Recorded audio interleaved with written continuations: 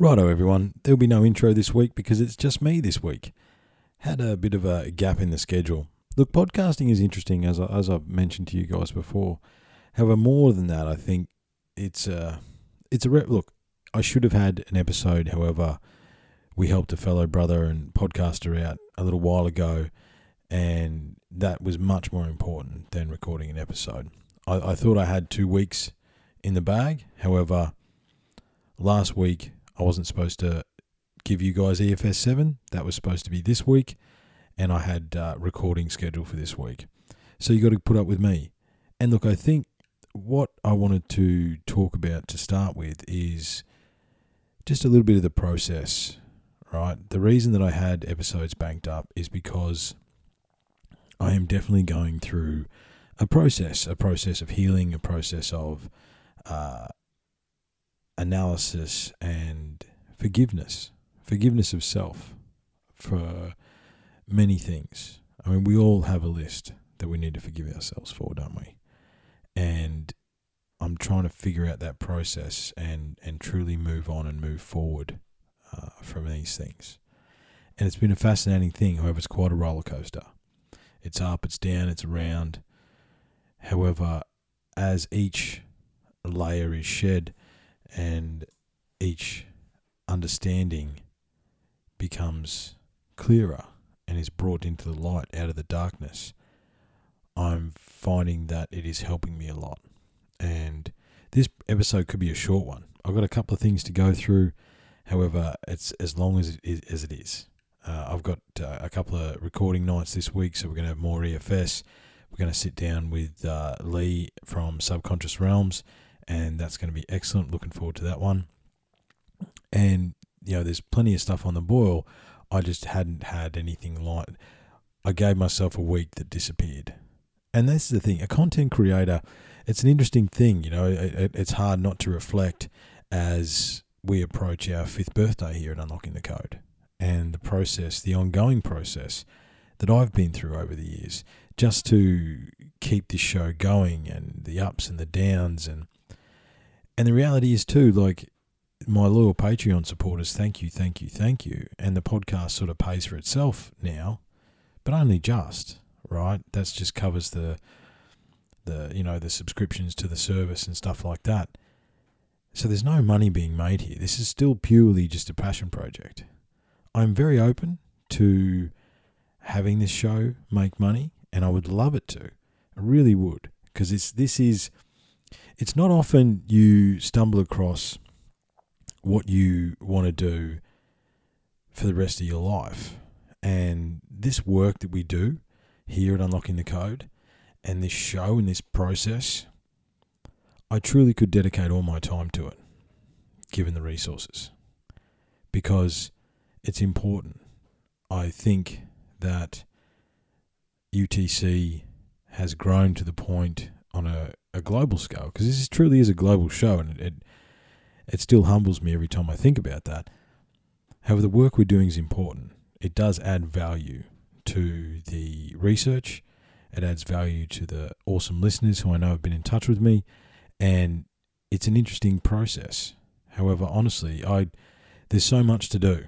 I could dedicate every day, so many field trips, so many places to go, so many things to see. Because if we want to unlock the code, we must look at all perspectives and share all ideas, okay? And we have actually really tried to do that here. And I think it's been a privilege to be a part of, and sort of feel like I've re-emerged this year. Along with the work that I've been doing, I have a better understanding now that this work is very important, not only to me, but to you guys, the listeners, and to the research, and to moving forward in general. It's very important.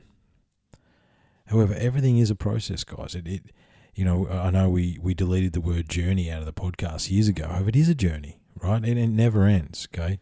There is no there, okay? There's only the next step, the next process. You know, and if you continue to keep moving forward, that's all you can ask of yourself.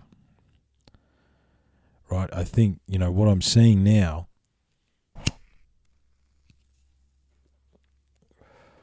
what I'm seeing now is those who are aware and awake and are trying to find their way through the process. We're all having a rough time at the moment. We're all neck deep in shit, okay? And we're trying to figure it out, and we're trying to move forward, because the way the planet is, it is the great shift. It is the time of the Kali Yuga. It is a time where you either step up or step off, all right? And you've got to make that decision. Are you willing to step up, or are you not? It's okay if you're not, right? However, you're going to come back again and learn the same lessons over and over again. At the same time, I think, and look, every generation says this, however, it's really no more true of us. We are literally at a tipping point of so many things. All the institutions that held us up from World War II were full of shit, and we know they are, right?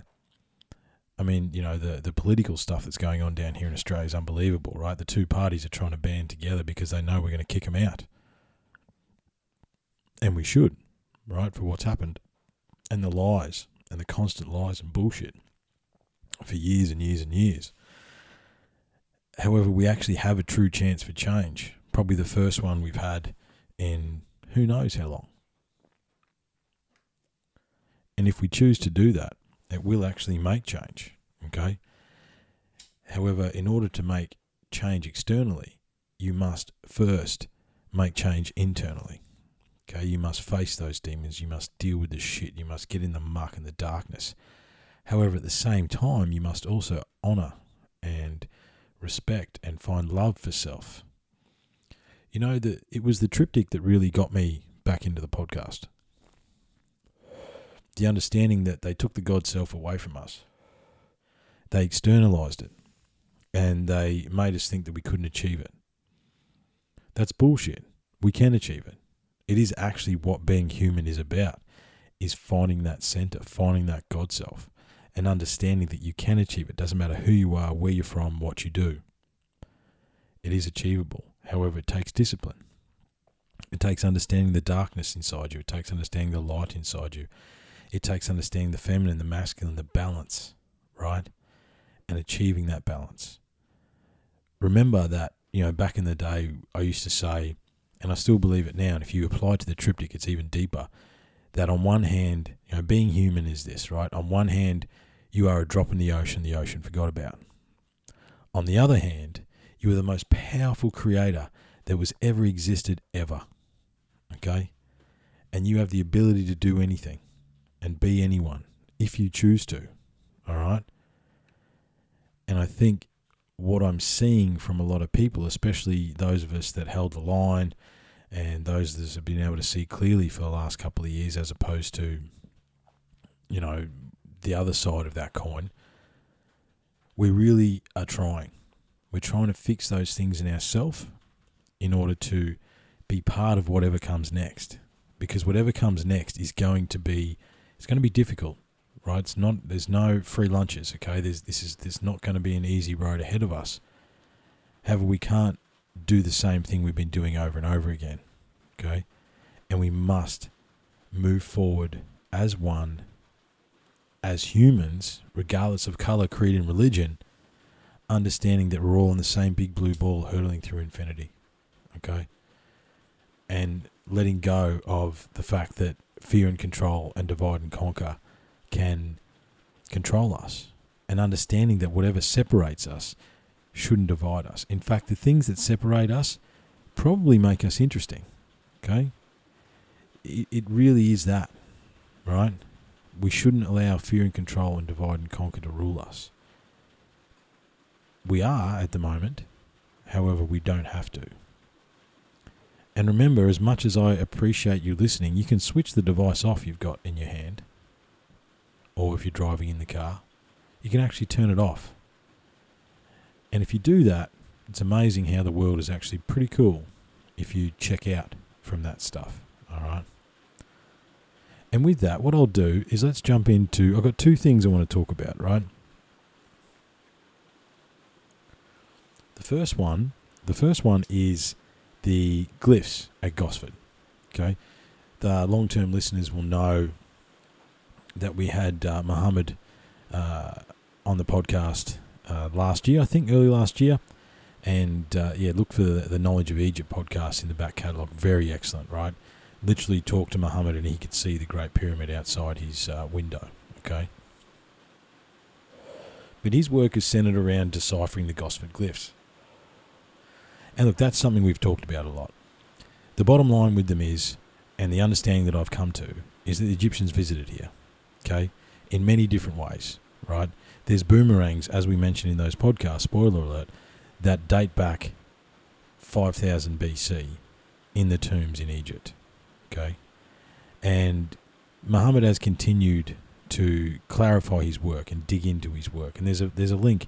If you scroll down the page, there is a link to Muhammad's video. And I basically sat down and watched that just to get what he was saying and to see the ongoing detail that he's managed to come up with. And look, he didn't give too much away. Understand there's hundreds and hundreds of glyphs at the Gosford glyphs. And he didn't give us too much in the video, but I know he wants to put talks together and books together. Because, I mean, the enormity of unequivocal proof that the Egyptians visited Australia, 2,500 years ago, is so mind-blowing, okay? And it adds Australia into the section. Like we said here 1,000 times before, there's a big Australia-sized hole in the megalithic understanding of the world. Turns out we are here, and we do have things to import, right? Like I said, there's so many field trips that I want to go on and see, because in order to unlock the code, as we're trying to do, we must gather the evidence and the perspectives on the mirror ball. So what I wrote down when I watched the video is his translations, okay? So the first translation he gave us is, and I'm pretty sure he did this in the podcast, however, we'll go again because it was over a year ago now. The ruler and the chief of the foreign land Penu have no deception. Now, what does that mean? That means that Egypt and Australia, which they obviously referred to as Penu, P-E-N-U, have no deception. So that means we're good people, right? There was good people here. We had good trade. There was no deception between us, okay? Then he said, the next line of transcription, when the storm and the north wind blow up again, captains turn around to the south. So imagine they're heading home, they're heading north, somewhere along the New South Wales coast, and the storm came back up again, and they had to turn around, okay? And it turns, as it says here, they turned into a wave, okay? So praise, the ship turn upside down, half cubit, hike, and then fall upside down. Now, what we don't understand, and Muhammad, I'll butcher it, but Muhammad goes into good detail in his video, is that's actually a measurement, right? So they're basically saying the ship rode up a wave, turned upside down, right? Or, hiked, proud, and then turned upside down, right? And then this is the survivors of this shipwreck that are riding this, okay?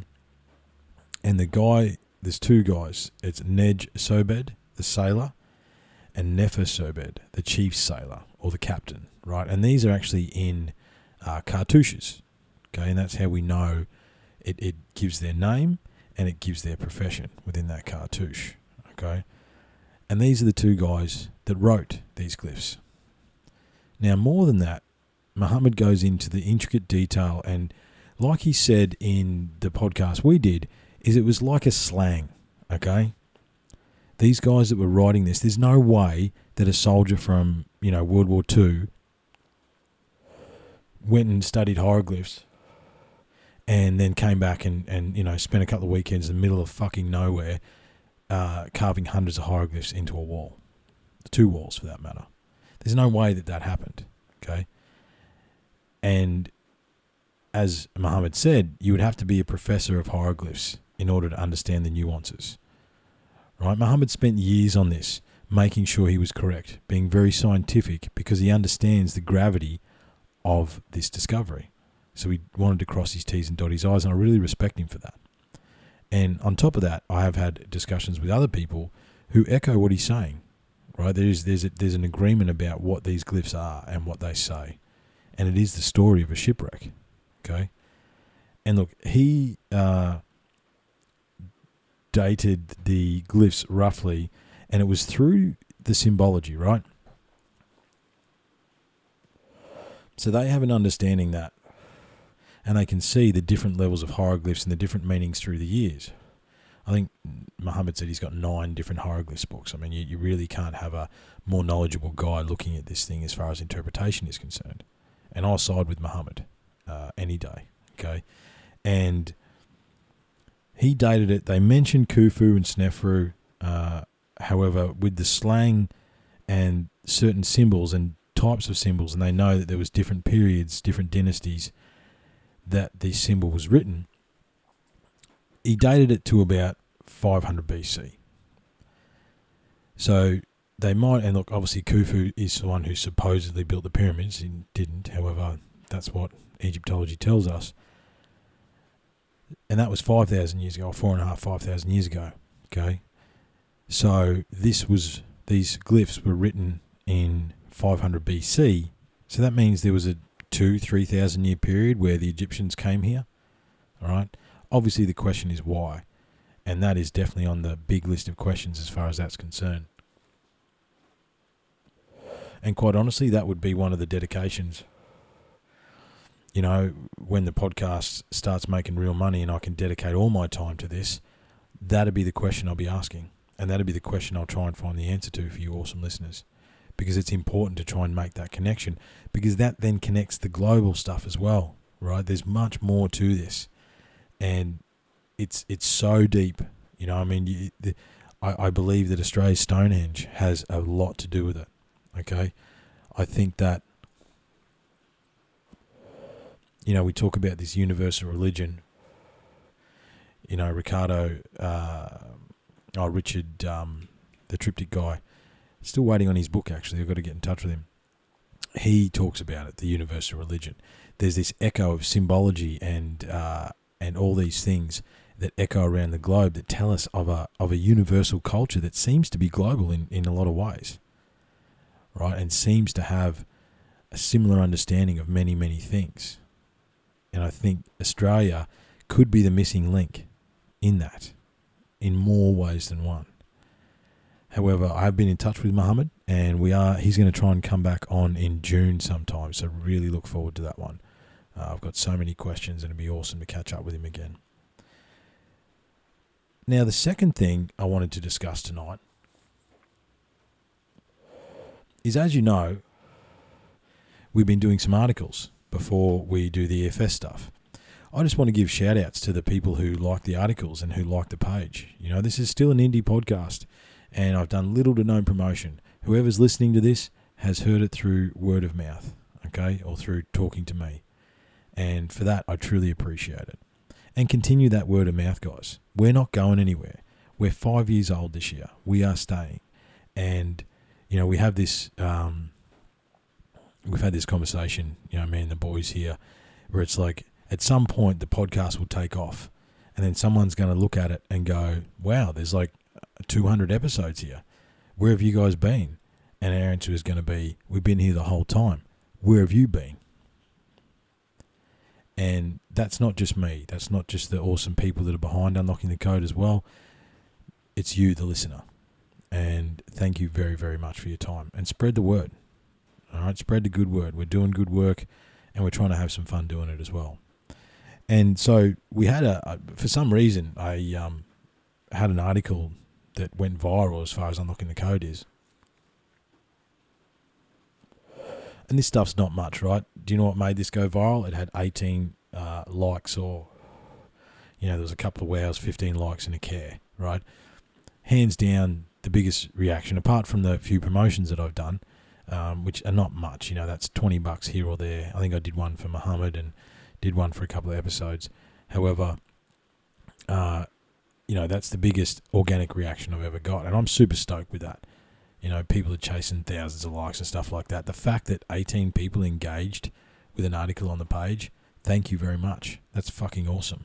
And the article and it shows the UTC listeners, right? The article was an out-of-place artifact, and it's about the mysterious stone egg of Lake Winnipesaukee. I don't know how to pronounce that, and that's my best guess. So I sat down the other night in preparation for this. I thought I better write some notes. I better have a look, just to see what we can see. And what I saw was the article that I actually posted on the page is the best article out there. I read, as usual, trolled through Wikipedia. I trolled through the internet looking at different articles. I even went to the New Hampshire Museum of Natural History, I think it is, and that's where the egg is displayed to this day. And they literally had 3 paragraphs and then tried to sell me a T-shirt. So this Ancient Origins article is the best one. So I thought the best thing to do is just to read the article and have a bit of a chat about it. And then we're going to wrap it up. This one's going to be short and sharp. All right. So let's have a look. Let's jump into it. So the article it's on ancientorigins.net. And the article is by Brian Hill. Thank you very much, Brian. Out of place artifact, the mysterious stone egg of Lake Winnipesaukee. In 1872, construction workers digging a hole for a fence post near the shores of Lake Winnipesaukee in New England found a lump of clay with an egg-shaped article inside of it. Good start. Well done. New England found a lump of clay with an egg-shaped artifact inside it, 6 feet below the ground. Called the Mystery Stone, it is one of New Hampshire's more curious and lesser-known relics. Amateur and professional archaeologists have speculated about the origin of the strange artifact for well over 100 years with no clear answers emerging. That's probably why I couldn't find much about it. And I think when I read that as well, I mean, obviously this is coming off the back of the EFS stuff too, yeah? When I read this, I was like, what are we missing out on with our big diggers and all these sorts of things, right? When we're just destroying the environment and digging holes and drilling holes and just, we're not hand digging stuff. This stuff doesn't come up much because we're not doing the same technique we were doing back then, which is where a lot of this oops art was found. When we used to hand dig the quarries and the coal and all that sort of stuff, that's where this stuff was found because it had the chance, okay? Whereas now we don't. How many things have been destroyed at the end of an excavator bucket that we just never saw and never understood, The rock type is not familiar to New Hampshire, and there are no other known objects bearing similar markings or design in the United States. It may very well have been the work of someone living in a faraway place and time, as nothing like its fine workmanship has ever been produced by the Native American tribes living locally in the area. And there's a really good description, right? And I might post some pictures with it when I release this or do the social media tomorrow. Strange symbols on the Lake Winnipesaukee Mystery Stone. The Mystery Stone egg is approximately 4 inches, 10.2 centimetres long, 2.5 inches, 6.4 centimetres thick, weighs 18 ounces or 510.3 grams, and has a dark hue to it. Hard as granite, it's about the size and shape of a goose egg. The stone is a type of quartzite, derived from sandstone or millinite, a fine-grained rock formed by the transference of rock layers along faults. There are holes bored in both ends of the stone, and it was drilled through from end to end with different sized tools and polished along its surface. Now, one of the questions that came up on the article on the page was, what does the top and bottom look like? Okay, top and bottom have holes surrounded by what is the only way I can describe it is like cogs. Okay, it looks like cogs or stars maybe or something like that, right? And they've got a top and bottom, and the wear around the hole suggests something went in and out many times, and the bottom has a larger diameter than the top. However, it is drilled through. And this is a smooth bore hole, everyone, okay? And again, through a quartzite rock, and it's gone straight through different sizes, okay, with different size tools. Some of the stuff that I looked at speculated that it sat on some sort of rod or something like that, okay? How it's very interesting, very detailed. As I say, I'll post some pictures when I release the social media stuff tomorrow. Beyond its strange construction and design, the stone is marked with bizarre carvings ranging from astronomical symbols to a human face along its smooth sides. On one side, there are what appears to be inverted arrows, a moon with some dots, and a spiral. inverted arrows, a moon with some dots and a spiral. A moon with some dots and a spiral is one of the symbols that echoes around the globe. And when I mean around the globe, I mean around the globe. Everywhere, every continent has those symbols somewhere. Another side has an ear of corn with 17 kernels in the row, which I suppose would what lead it to be North American, okay, with maize and corn, okay. Underneath there is a circle with 3 figures, one of which looks like a deer's leg, along with some kind of animal with large ears. The third side shows a teepee with 4 poles, an oval, and a human face. The face is sunken with a nose that does not rise above the surface of the egg, and lips that seem to give it the image of some kind of purposeful expression. Okay. History of the Lake Winnipesaukee stone egg. It was Seneca A. Ladd, a local businessman, who hired the workers to dig the fence post that is credited with the discovery of this intriguing artefact. When it was first unveiled to the world, the American Naturalist Journal described it as a remarkable Indian relic. Documents and newspaper articles show that by 1872, Seneca Ladd had the egg in his possession, and by 1885 it was notable enough to be reported in the county history book. Ladd died in 1892, and in 1927 one of his daughters, Frances Ladd Coe of Center Harbor, donated the stone to the New Hampshire Historical Society in the state capital of Concord. There it was separated from the Native American 1800s era cultural artifacts and items of modern day interest, because it sits outside of those things, as all OOP art does, which is why I find it so fascinating. So what are the theories on the egg? As for its purpose, there have been attempts made by historians over the years to come up with an explanation for the stone, with no clear answer to date. Initial interpretations begin with the simplest answer. In November 1872, the American naturalist suggested that the stone commemorates a treaty between 2 tribes. However, this idea did not hold up long. It was later hypothesized that the stone was some kind of ancient tool. I don't see how it could be a tool. I know, we laugh and scoff at, everything's ceremonial, but this truly looks like there's a purpose to it, right? It does look ceremonial, right? It's got to sit on some sort of rod. There have also been suggestions that the egg could be Celtic or Inuit in origin. In 1931, a letter was written to the New Hampshire Historical Society suggesting that it was a thunderstone. Also known as thunderbolts or thunder axes, a thunderstone is a workstone object, often wedge-shaped like an axe blade, that is alleged to have fallen from the sky. Stories of thunderstones are found in cultures all over the world and are often associated with a thunder god. The writer went on to say that such objects always present the appearance of having been machine or hand-worked. Frequently they come up from deep in the earth, embedded in lumps of clay, or even surrounded by solid rock or coral. It could be coal as well, I imagine. Might have to have a dig into these thunderstones, actually. I'll make a note of that when I finish up. Right? I wonder if there's any more and there's any similarities between them. Is it a Native American birthstone? Indigenous historian Joe Graveline suggested that an interesting purpose for the mystery stone, he told Greenfield Recorder in 2018 that he believes it was a Native American birthstone. According to the Greenfield Recorder, a birthstone is a stone that was heated internally and placed inside the pregnant woman by midwives to relax the muscles during difficult births.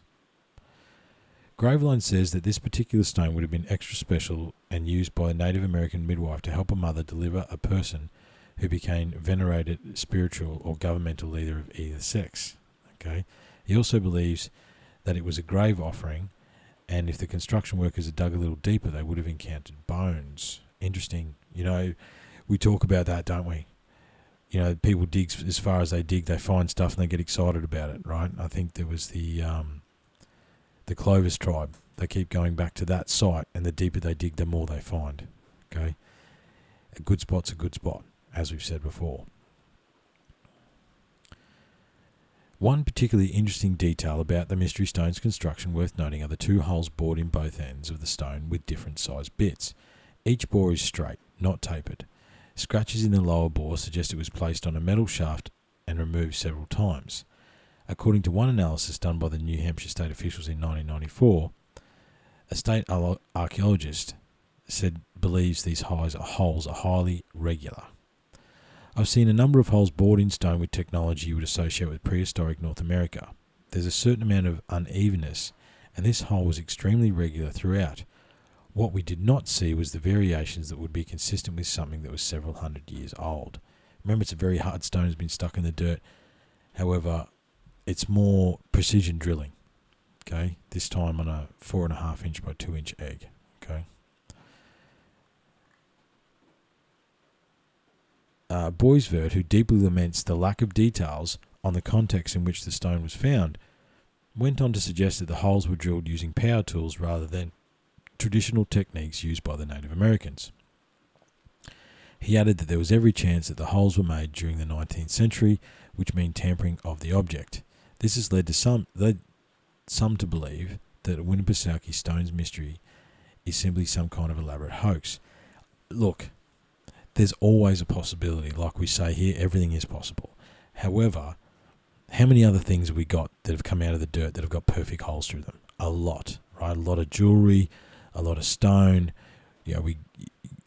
Perfectly drilled holes is not an uncommon thing in this megalithic or builder culture that we've been discussing here for so many years. Okay, everything could be a hoax, but I think a hoax is also a convenient way just to make something not exist as well. Yeah. The only thing that seems certain, or of which there is consensus, is that it was created using some type of machine. However, the fact remains that no one knows who made the object, when, or why. At one time, the mystery stone attracted the wonder of the scientific world with the with the Smithsonian Institution in Washington, D.C., offering to send a map to Seneca Alad to make a casting of the egg. Today, the Lake Winnipesaukee Mystery Stone is on display in a case of the Museum of New Hampshire History, surrounded by mirrors to show off its unique and enigmatic features. And that's the end of the article. Interesting that it got the attention of the Smithsonian. I mean, a lot of the stuff in there goes in and never comes out. I wonder if they ever did that. I wonder if they ever took a mould of it, and I wonder what their understanding of it was. Look, as I say, this is a short episode. I just really wanted to get something out to you guys. I'm trying to get one episode out a week, and it's important for me to do that. And wanted to give some love, right? So the people that actually liked that, okay, it's a bit of a long list, so bear with me. It's Abdul, Julie, Ben, Grant, John, Ronnie, Valmore, Eva, Tina, Sandy, Robert, that's SH, Pally, Leslie, Shane. Okay, they were the likes. There's a few regulars there. Thank you very much for that. Joseph gave us a wow, as he always does, and Bosie gave us a wow as well, and a care from Jock. Look, Jock's episodes are really interesting. Go back and listen to the Jock Doubleday episodes there last year as well. He's might try and get him back on in the near future too, to see where his research and stuff is going. Don't have too much more. I mean, the thing with the U-Part is, it is what it is, right? It's an out-of-place artifact. I mean, I'm dealing with one here in Queensland, the imprint, okay? What is it? Where did it come from? It makes no sense to be there. It's in sandstone that, only can melt like that at 2,000 plus degrees. It's an interesting one. I don't know what it is. It is an out-of-place artifact. And like I said, that, Brian, the guy who wrote that article, did a really good job. Because, I spent some time looking at all the research, having a look at everything, and that is the best version that I saw. Okay, that actually encapsulates all the proper details that need to be shared. So much appreciated to Brian for that one. This U-Part is so interesting, and unfortunately, we don't have anywhere to go with it. However, at some point, I think the number that I remember is that there's 75,000 plus pieces of U-Part that are catalogued around the world, and countless others that are probably sitting in drawers in the bottom of the museums, big museums around the world that no one even cares about. What would you give to spend a few days in the drawers of the British Museum, or the Smithsonian, or the Vatican Library? What is hiding in there? And is there things that join these bits of U-Part together that would give us a better narrative, right? There's always the the wish that we come upon some tomb or something that has the library, or it has the machine, or it has something. Because again, I'll post some pictures in the social media, so have a look, Unlocking the Code, Facebook, Instagram. However, it's so accurate, okay, and it's so detailed. And don't forget, pretty egg, cool carvings. But what machine made that? And then, what machine made the machine to make that, okay? And what are we talking about here? We're talking about mathematics, we're talking about engineering, we're talking about metallurgy, we're talking about elements, we're talking about so many different things, right? It's not, a lot of this OOP art and a lot of these things that we look at, the deeper you actually analyse them and look at them, for me now, I do find these things amazing, and there was a time where I go, oh, wow, look at the detail and stuff like that, and look, I still do that. However, immediately, because we're trying to unlock the code, I look past that and I look at how it was done, what it was done with, when it was done, how could we figure that out, all these sorts of things, because that is what's going to hold the key to the understanding, yeah?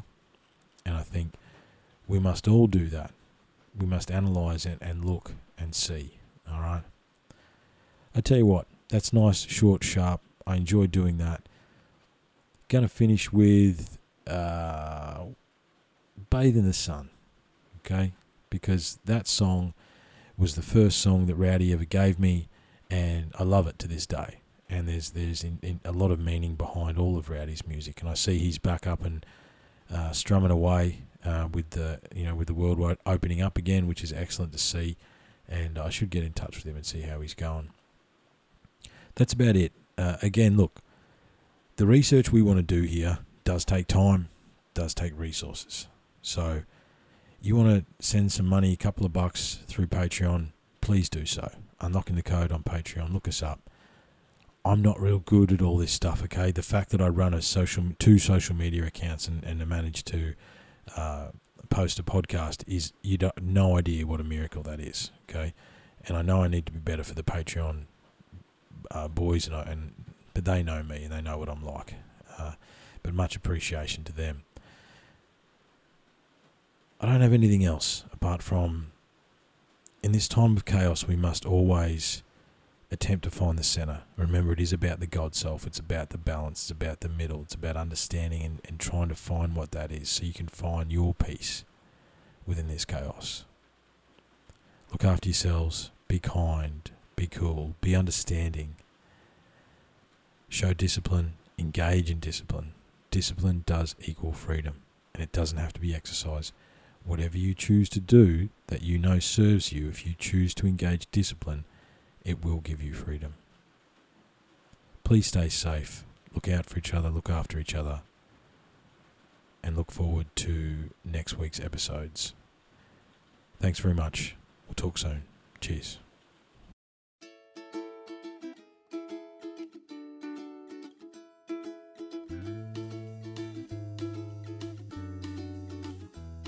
Today I sat in a field of paper daisies.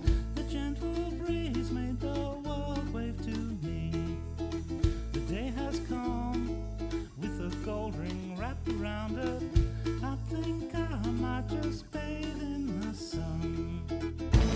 And I hope my world don't crash in over me. Just like it did yesterday.